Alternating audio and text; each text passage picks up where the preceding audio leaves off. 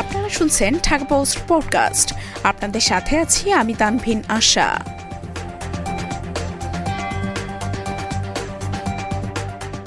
স্থপতি মোবাশ্বের হোসেনের প্রয়াণ।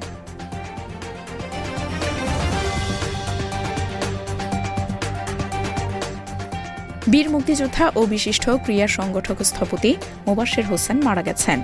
রোববার রাত 1:30টার দিকে রাজধানীর শ্যামলীর বাংলাদেশ স্পেশালাইজড হাসপাতালে মারা যান তিনি। স্থপতি মোবাশ্বের হোসেন দীর্ঘদিন হার্টের রোগে ভুগছিলেন। গত 20 নভেম্বর তার অসুস্থতার কথা জানিয়েছিলেন স্থপতি ইকবাল হাবিব। তিনি বলেছিলেন, প্রথমে চোখের সমস্যা নিয়ে গত 9 নভেম্বর রাজধানীর বেসরকারি স্পেশালাইজড হাসপাতালে ভর্তি হন তিনি। সেখানে তার হার্টের আগের সমস্যা আবারও দেখা দেয়।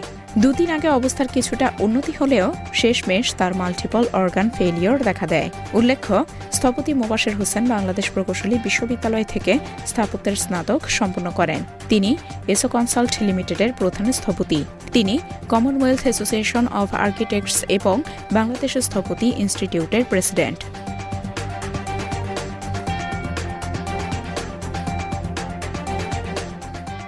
এতক্ষণ শুনছিলেন ঢাকা পোস্ট পডকাস্ট।